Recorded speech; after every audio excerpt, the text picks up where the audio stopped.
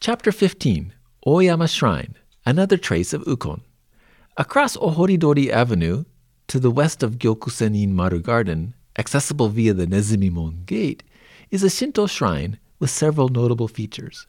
Called Oyama Jinja, the shrine's gate was built by a Dutch architect in a unique mix of Japanese, Chinese, and European design, with distinctive stained glass windows in the tower.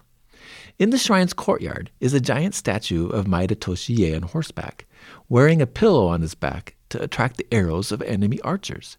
The first lord of the Maeda clan, it was due to his heroism in battle that he was eventually awarded the Kaga domain. As mentioned in Chapter 3, Takayama Ukon's first house here was on the south side of Kanazawa Castle in the vicinity of the Kanazawa Catholic Church.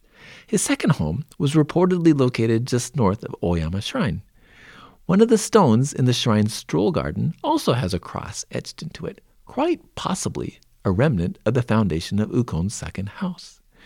It seems like there are traces of Ukon everywhere you go in Kanazawa.